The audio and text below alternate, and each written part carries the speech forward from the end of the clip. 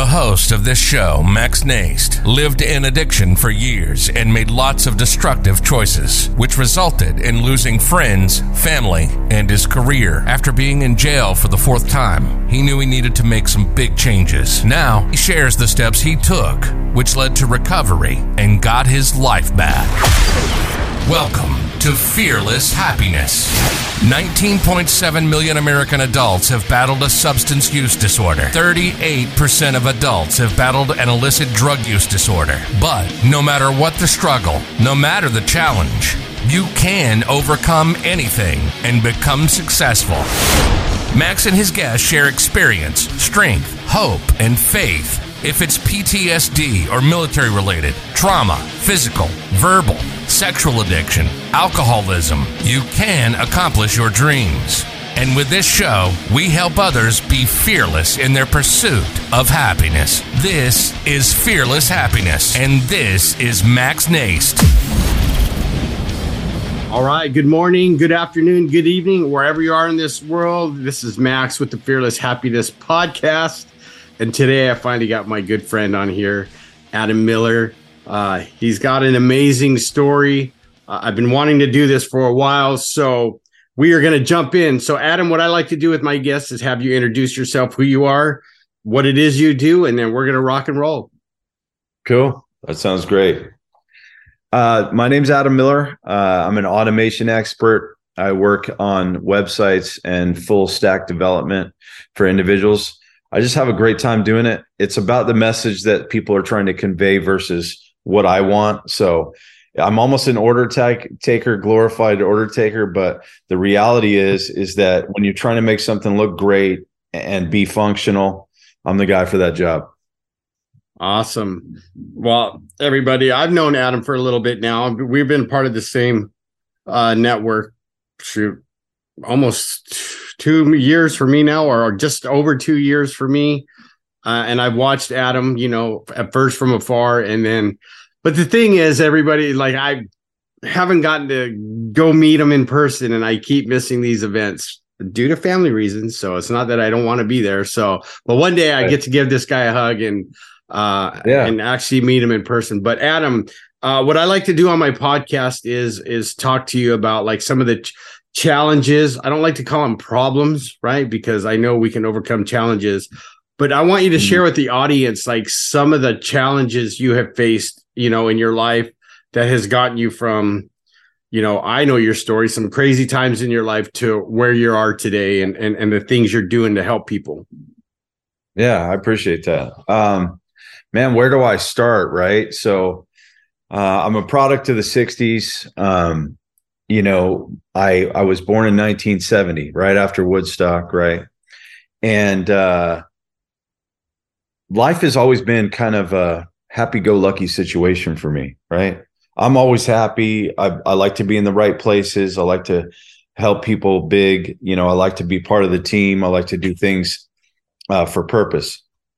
And a lot of times the universe doesn't like that. It doesn't agree with where you're at. And so I'll tell you the story of my life. It was an easy one, man. I lived out in California. There was a time where I was living on Detroit Street, which is right off the Sunset Strip. And back in the 70s, it was kind of different place, right? So my mom worked for Peter Terra, Sonny Cher, Bono, doing, seamstress stuff. And so I was just trailing around with mom, and it was just me and her until I was about 4 years old, where my second brother Dome came into the picture.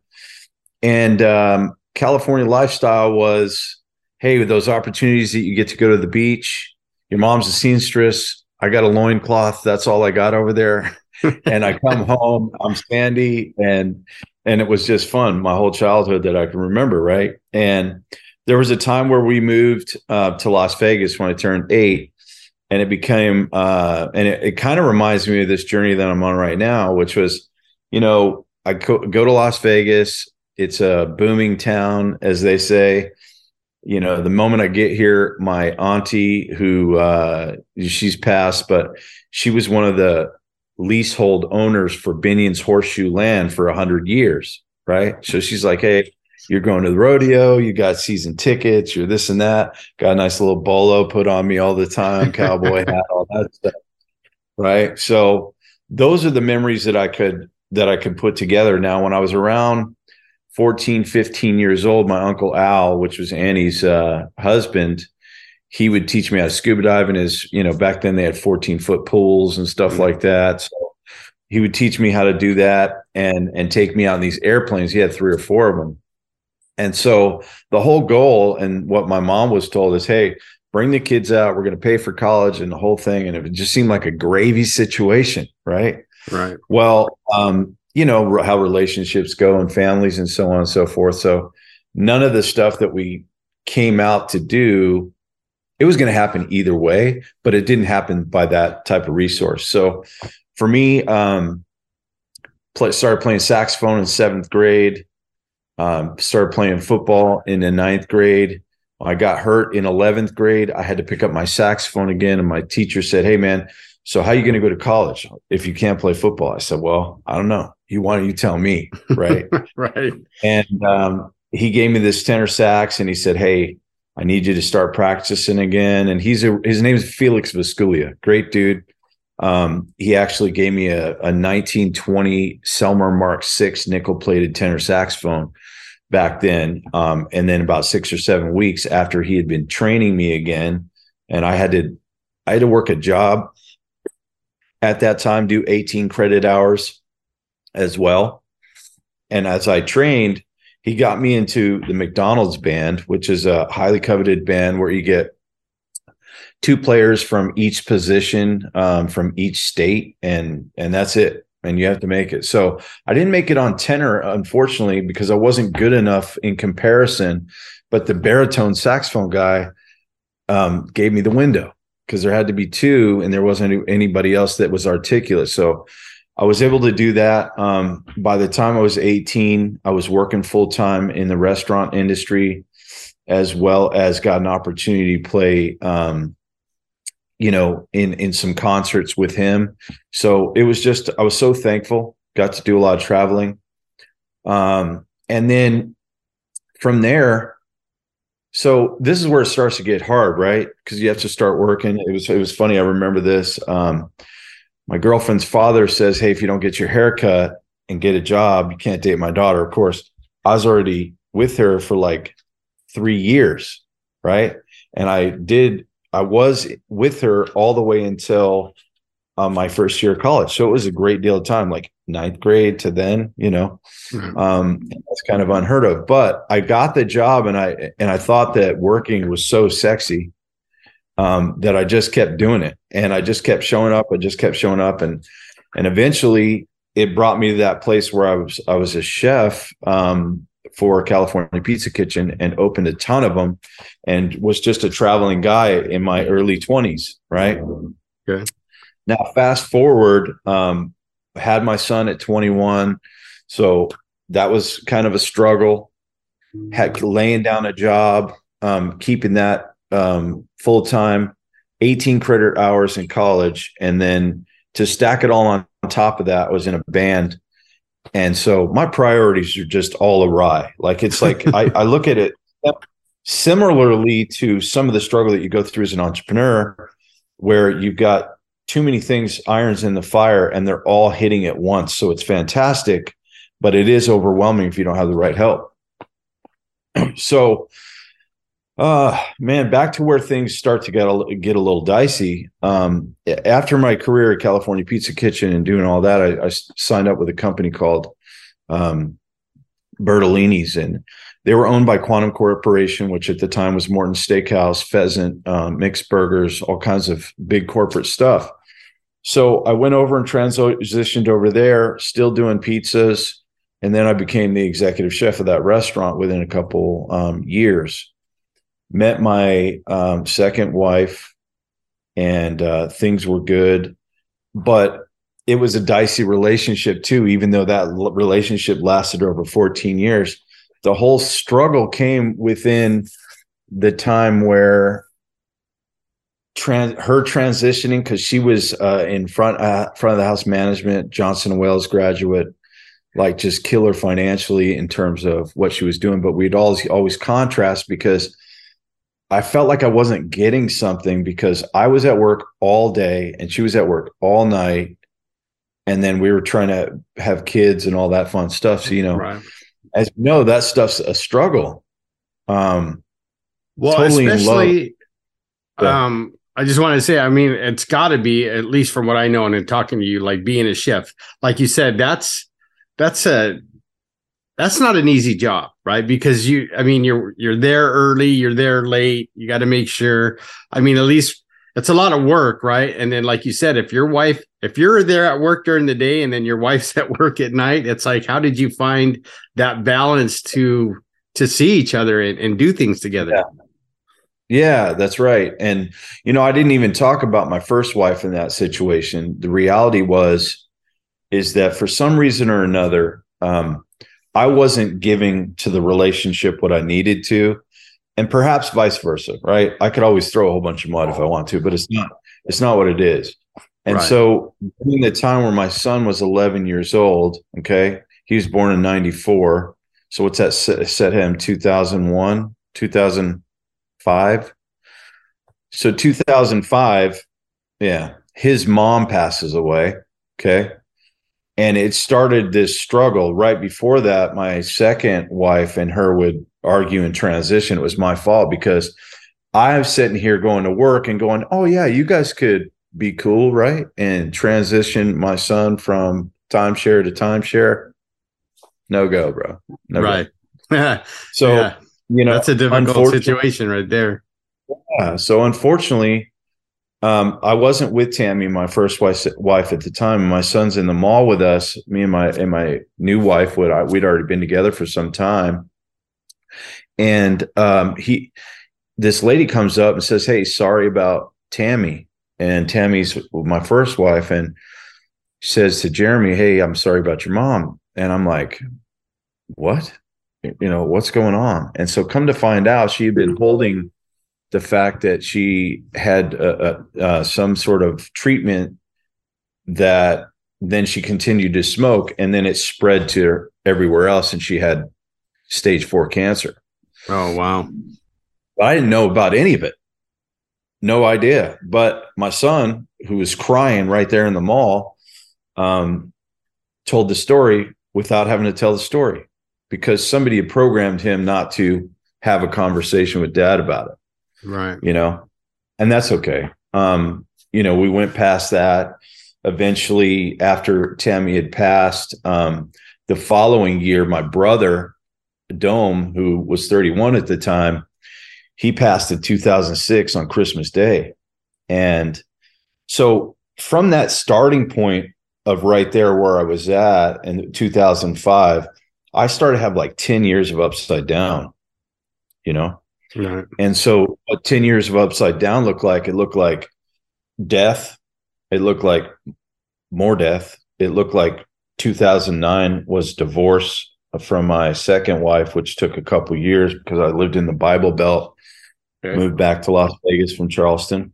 And then I thought everything was done. Like when I came back here in 2011 to help my mom with hip surgery, and my relationship had fallen apart. My relationship with my 2 younger kids had fallen apart. It takes 2 to tango type of thing. But from there, Max, what happened is my capacity was dulled, and I didn't feel like I was good enough, number one. And I would go through some things several years later that I didn't know were going to even be there. So I get back to Vegas. I got about 10 grand, and I start my 69 cards company. I start doing digital business or regular business cards for $69 for 500 of them, and I'm making about $30, man. So I was having like $500 months sometimes because I didn't know marketing. I didn't know how to get to end at any of those things. And then here we go. I'm trying to do that as well as open my own bar, which I got approved for gaming and so on and so forth. And this fast forwards to 2012. November, right when we opened, I have that second company because I just wanted to put my eggs in a couple baskets and see what worked out. 2013, February, my son gets shot 12 times on the strip. So, I look at it like, okay, wow, man, I really just I don't give myself any grace, by the way, zero. Right. And I've learned to do that. And even though I've learned, I still don't do it. When it really comes down to it, I shit on myself in the mirror. I'm going like, dude, you're not good enough. Like, you're not doing this. This isn't the thing that you should be focusing on, but here you are focusing on it. And I was out of commission for 3.5 years. I got up to 391 pounds. I was usually resting at like 225, 230. And my son was in the hospital for 2.8 years. He started at one place where he was in ICU and on self-induced coma with the fentanyl. And then when he got out of there, he woke up like after 60 days out of that or medically induced coma. They still found out like, hey, my lung is punctured. I can't stand on my own in the breath work stuff. So it was the same injury that Tupac had. My son actually was in the same exact ICU room as Tupac. And I just remember them saying, hey, like, here's what we did here. Do you want to do this? And they wanted to remove the lung. And I what instantly hit me was, no, God's going to take care of everything in my son's body. And I don't have to worry about that, even though I was worried sick. Right. I can only imagine.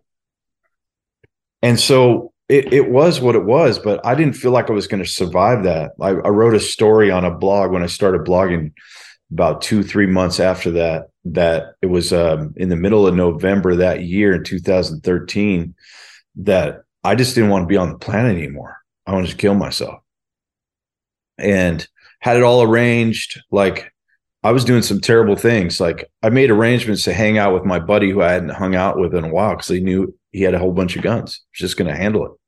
Right. And a buddy of mine, Brian Baker, to this day, he's a really good friend. He used to play ball. He was at Hawaii State. My brother was at UNLV. And they were working as server assistants and captains at the Bertolini's restaurant that I hired. Dude, he called me one day and he goes, hey, man, like, so what are you up to? I said, man, I don't know. I haven't heard from you in a while. What's going on with you? He's like, man, I just felt compelled to call you today. And, what are you up to? I said, nothing. I was just playing it off. He's like, nah. He goes, no, I'm going to come scoop you up and we're going to go do some stuff. Like, I need some, I don't know what he had. He had some sort of insight, right? The angels show up. You just don't know how. Right. And you, man, I know that feeling, right? And then you still wonder something down the road. I mean, you're glad it happened, but you're like, man, that was weird how that happened, right? I needed it right at the right time and it showed up. Right. And, my condolences or whatever you want to call it. I mean, to have a child, get shot 12 times, I can't even imagine.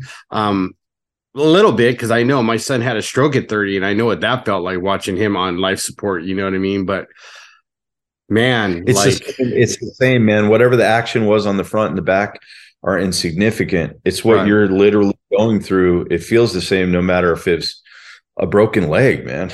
Absolutely. Yeah, absolutely. So so that was just some stuff that I just didn't know.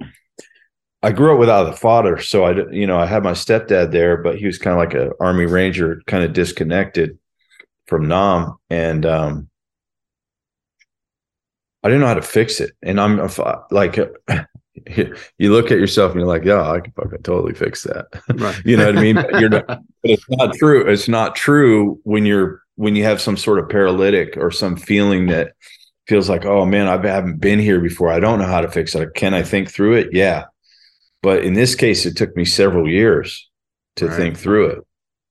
And at that time where I was opening my bar, I was also staging for a big job at the Red Rock Casino, which would have been me being able to create my own cooking style called Cray Spear. It's similar to like the Chinese version of Jidori.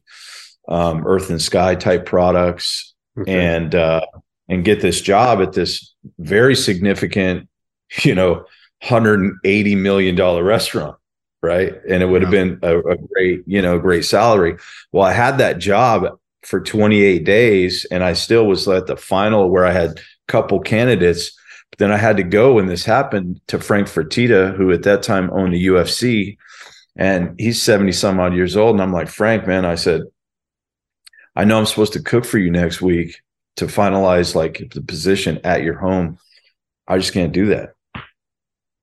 And it was a tough decision to make, but it felt like, for a while, and it still does, but I want to get back into it. It felt like cooking took everything from me,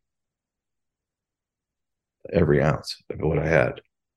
So I had to figure out how to come back for that. And I didn't really have a circle of influence people that were there, except for a couple friends and my brothers, but they were out doing their thing. They were in California doing their stuff.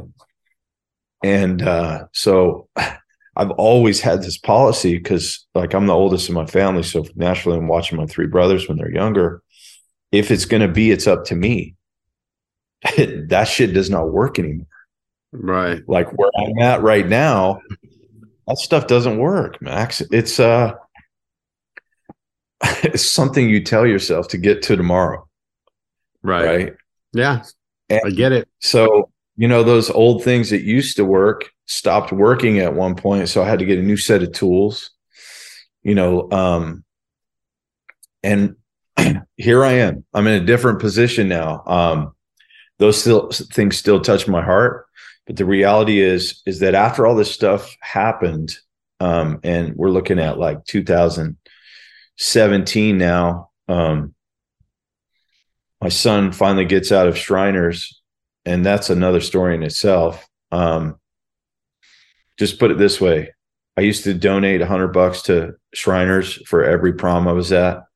Well, the same three guys were there and they called me and they go, hey man, like, I know your son's out of the cusp. He goes, but we're going to take him anyway. And we were done with all that shit, man. They said that $1.6 million, like we took care of it. We took care of it. It wasn't my responsibility because he was already 18. But the way God shows up, it's like, oh man, thank you. I didn't know what I was going to do, Right. And so just reaffirming my belief in the Lord at that time, and with a little bit of controversy tied to it and a little bit of unknown that turned into a lot of unknown for me, turned me around. One day I said, hey, I'm just too fat. I don't feel like it. I don't feel good.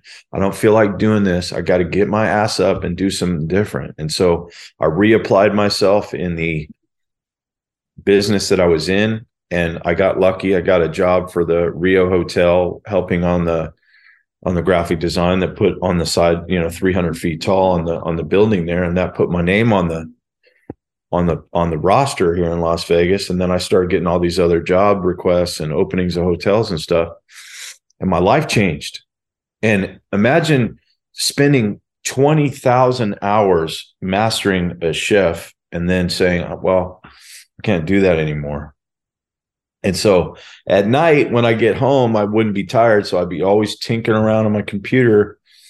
And, 25 years ago, I started in mediocre graphic design, and now it's the love of my life again, in terms of being able to go to a place, handle a job that I'm already doing. Doesn't matter where I'm at. I don't have to worry about where I am, as long as there's good internet. As we saw this morning, like, it's not always great internet. Right. So that was my trials, my tribulations, the strength that got me back to the place of thinking, hey, if it's going to be, it's up to me. And then I just pulled the Band-Aid off, did the work. I may do a fitness program when I get strong enough to do it. Here's what it is. Don't eat a whole bunch of food because you don't have a bunch of money. Right. And if you're terrible at free throws, go to the basketball court and do that for 3 hours each day, and you're going to burn 3,500 calories. Low impact, the whole day. Next thing you know, I'm back down to 240. Now I haven't gone below 240. And I'm cool with the weight that I'm at the moment, even though I would like to get all ripped up like my bros. Now I'm just not there yet, man.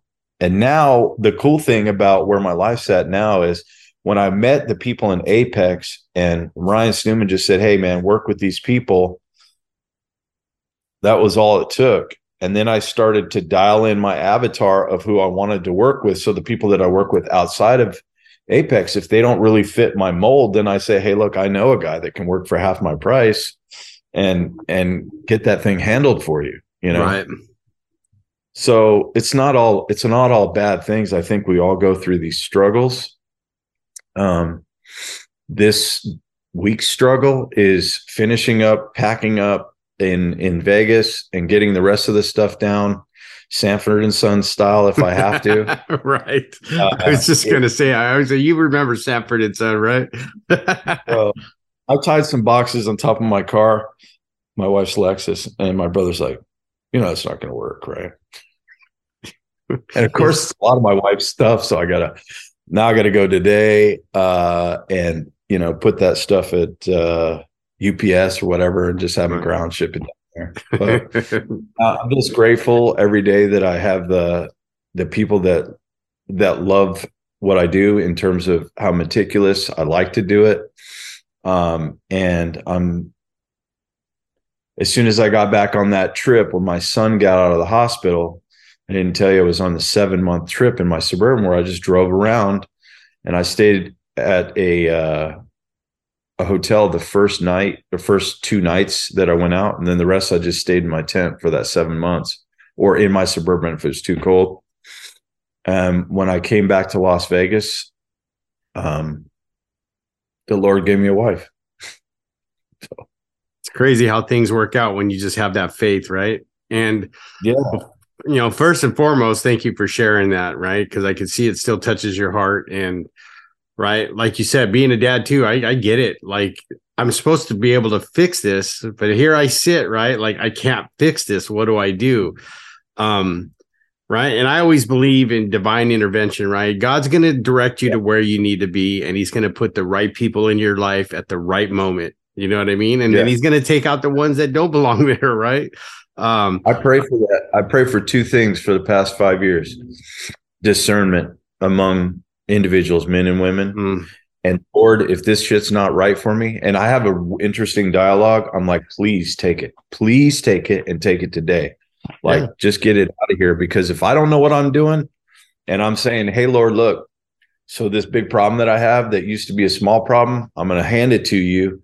And you just drop it back when it's all perfect and good. Right.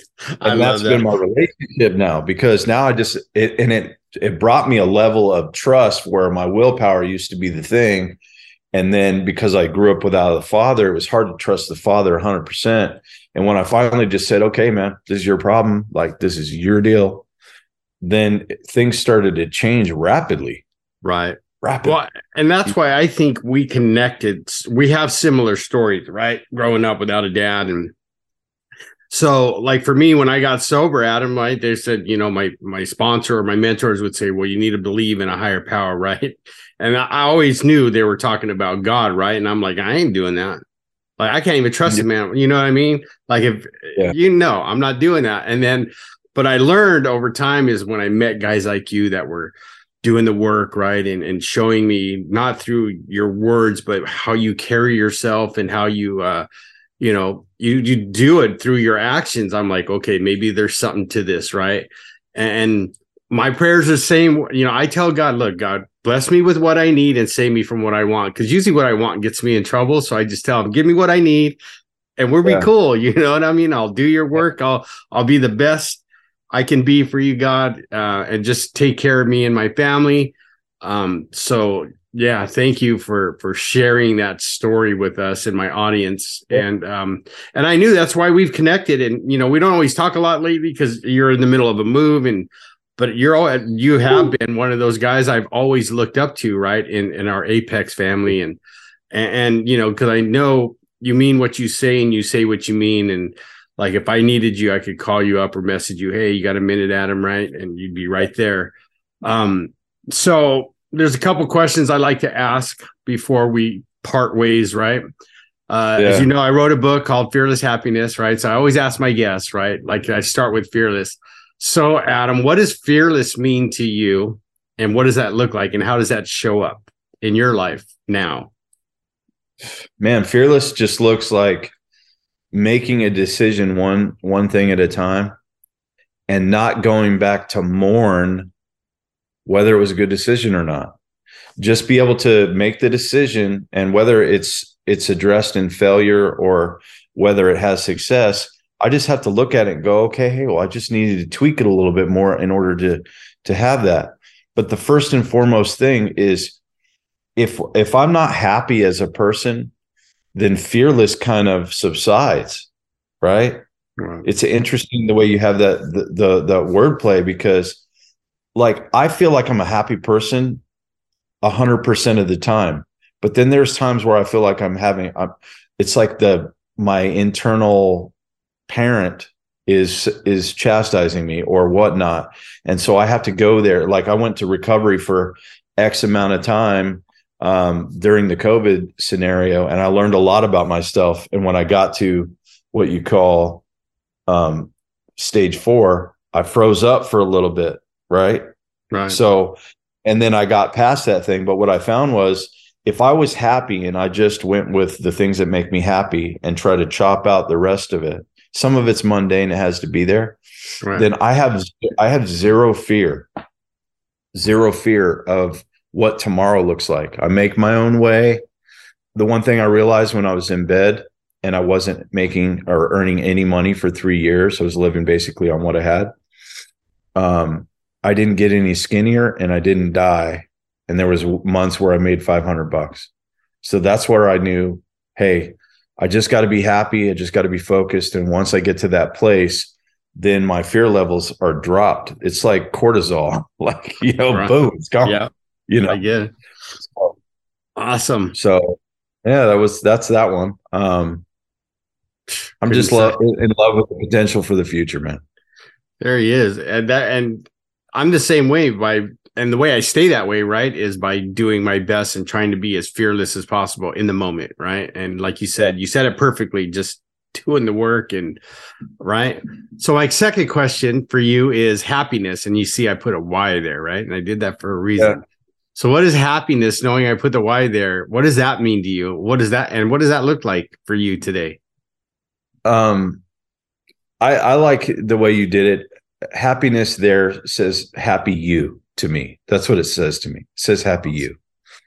And one thing I've always thought of, and I've probably heard it 1,000 times, is, if you can't put your own happy on, you can't put the happiness mask on anybody else. Right? Like it reminds me of Elf, where they're doing whatever they're doing and he's singing, what song was that? He's singing something. He's just talking about happy, and I can't be that way. There was a time where I couldn't be that way if I didn't talk myself into it. But now it's just a course, right? So happy changes everything. When your life's happy, when your wife's happy, when things are going good with your clients and all that fun stuff, right. It's too much happiness, right? Right. But one thing that I found that I have to clear up is, I'm going to get a shirt, DTM, doing too much. I'm going to trim that back a little bit, because what I wasn't doing with the you there is I wasn't taking time for myself. And what I found for me is I can go 6 months and everything's fantastic and my shoulders are broad and I say, oh yeah, stack that shit on. Come on, keep going. You can do it. And then I lose my shit for a day or two and brings me down to sub-zero. Well, okay, I identified something. I identify, hey, when I'm doing too much and I'm not taking a Saturday and a Sunday for myself, then it's over. And so what the reality is I don't work on the weekends anymore. People out, hey man, can you do this? Yeah, I sure can. I leave it open-ended. I contact them on Monday and go, hey, so what do we got to do? Perfect. I like that. Because those are the only things that, if you're that well balanced, is the only thing that's going to keep me out of the struggle. Right. Absolutely. So, Awesome. yeah. Man, I love it. This has been amazing. So again, thank you for showing up and doing the show with me, Adam. But what I'd like to ask you, and tell the audience, if the audience wants to work with you, right? How will they get a hold of you, Adam? How can they reach out to you? Well, I'm splashed all over social media. I've got my business, Your Kingdom Coach, and what that is everybody has a kingdom in which they live in, whether it's their higher power or it's the Lord or whatnot. It dictates what they're doing based on, hey, their trade, their family dynamic, all those things. I'm saying, hey, let's refine a process that can take you to 6 and 7 figures. It's not difficult. It's just a process, right? So most people don't have their client avatar lined out, and most people don't have that client journey lined out. That's my favorite thing to do, is to overthink a process and break it so that we can make it work, you know? That's how I go down. And I really love that. It wasn't always the easiest thing for me to consider, but I just realized, just like the plate, it's a similar thing. If my scallops aren't in the right place, and you know, the foie gras and all that stuff, like, then it visually seems off to me. Right. My new journey right now, you know, I just finished a publicly traded company called Pedro's List, decentralizing a coin in Mexico. My favorite thing is to break something and then fix it. So I might not be the guy for most of the people that are just looking for a quick fix, but I am definitely the guy who wants to help people have unbroken, sexy systems that they can put in place, and it'll help them run their business. I love it. Sexy systems. Can't go wrong with that, right, audience?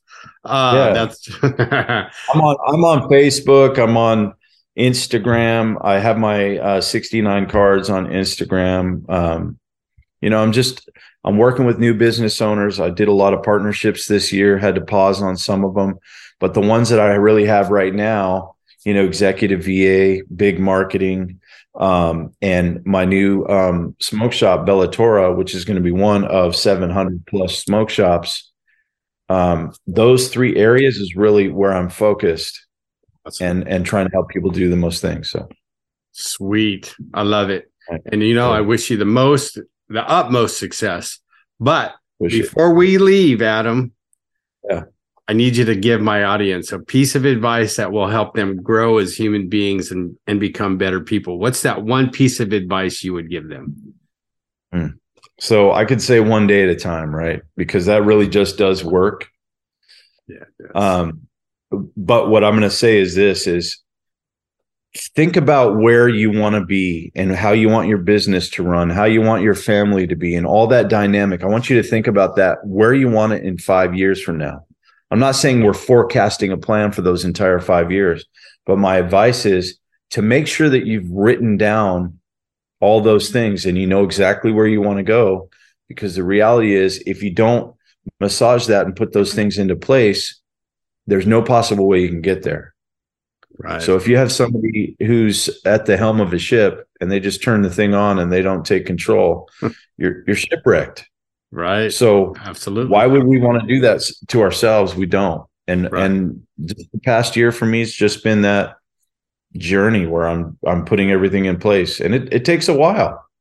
Yeah. You have to have your plan A, B, C, D, E in the meantime until your dreams come true. So I couldn't agree more. Well, thank you, Adam, for being here. Yeah. I had a great time. You heard it, audience, right? Have a plan. And I've been telling this to my audience for a long time. Whatever that success looks like, you got to have a plan, right? Because you're not just going to wake up one morning and go, oh, I'm there, right? It doesn't work that way. So thank you for sharing that with go ahead. I would implore people that had kids, right?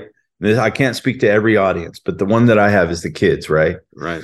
If you look back and figure out how you handled situation without aggression, that got a happy medium, that got you to a place where you have a cohesive family due to the conversations you had with your kids, that's the same shit you have to do in business to have success. Same exact. You hear that? I love it. Thanks, Adam. Thanks for being here, my friend.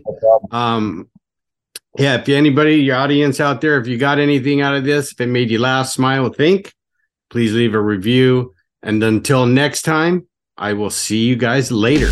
You've been listening to Fearless Happiness. The numbers on addiction are absolutely stunning. Max lived in addiction for years, and during that time made some terrible choices, losing his family, friends, and career. But he turned his life around, and now Max works as a substance abuse counselor helping people in their recovery. We hope you've gotten some useful and practical information from this show, and we hope you had fun along the way. We know we did. We'll be back soon, but in the meantime, hit the website at maxnaist.com. Till next time, keep the fight, and we'll see you soon.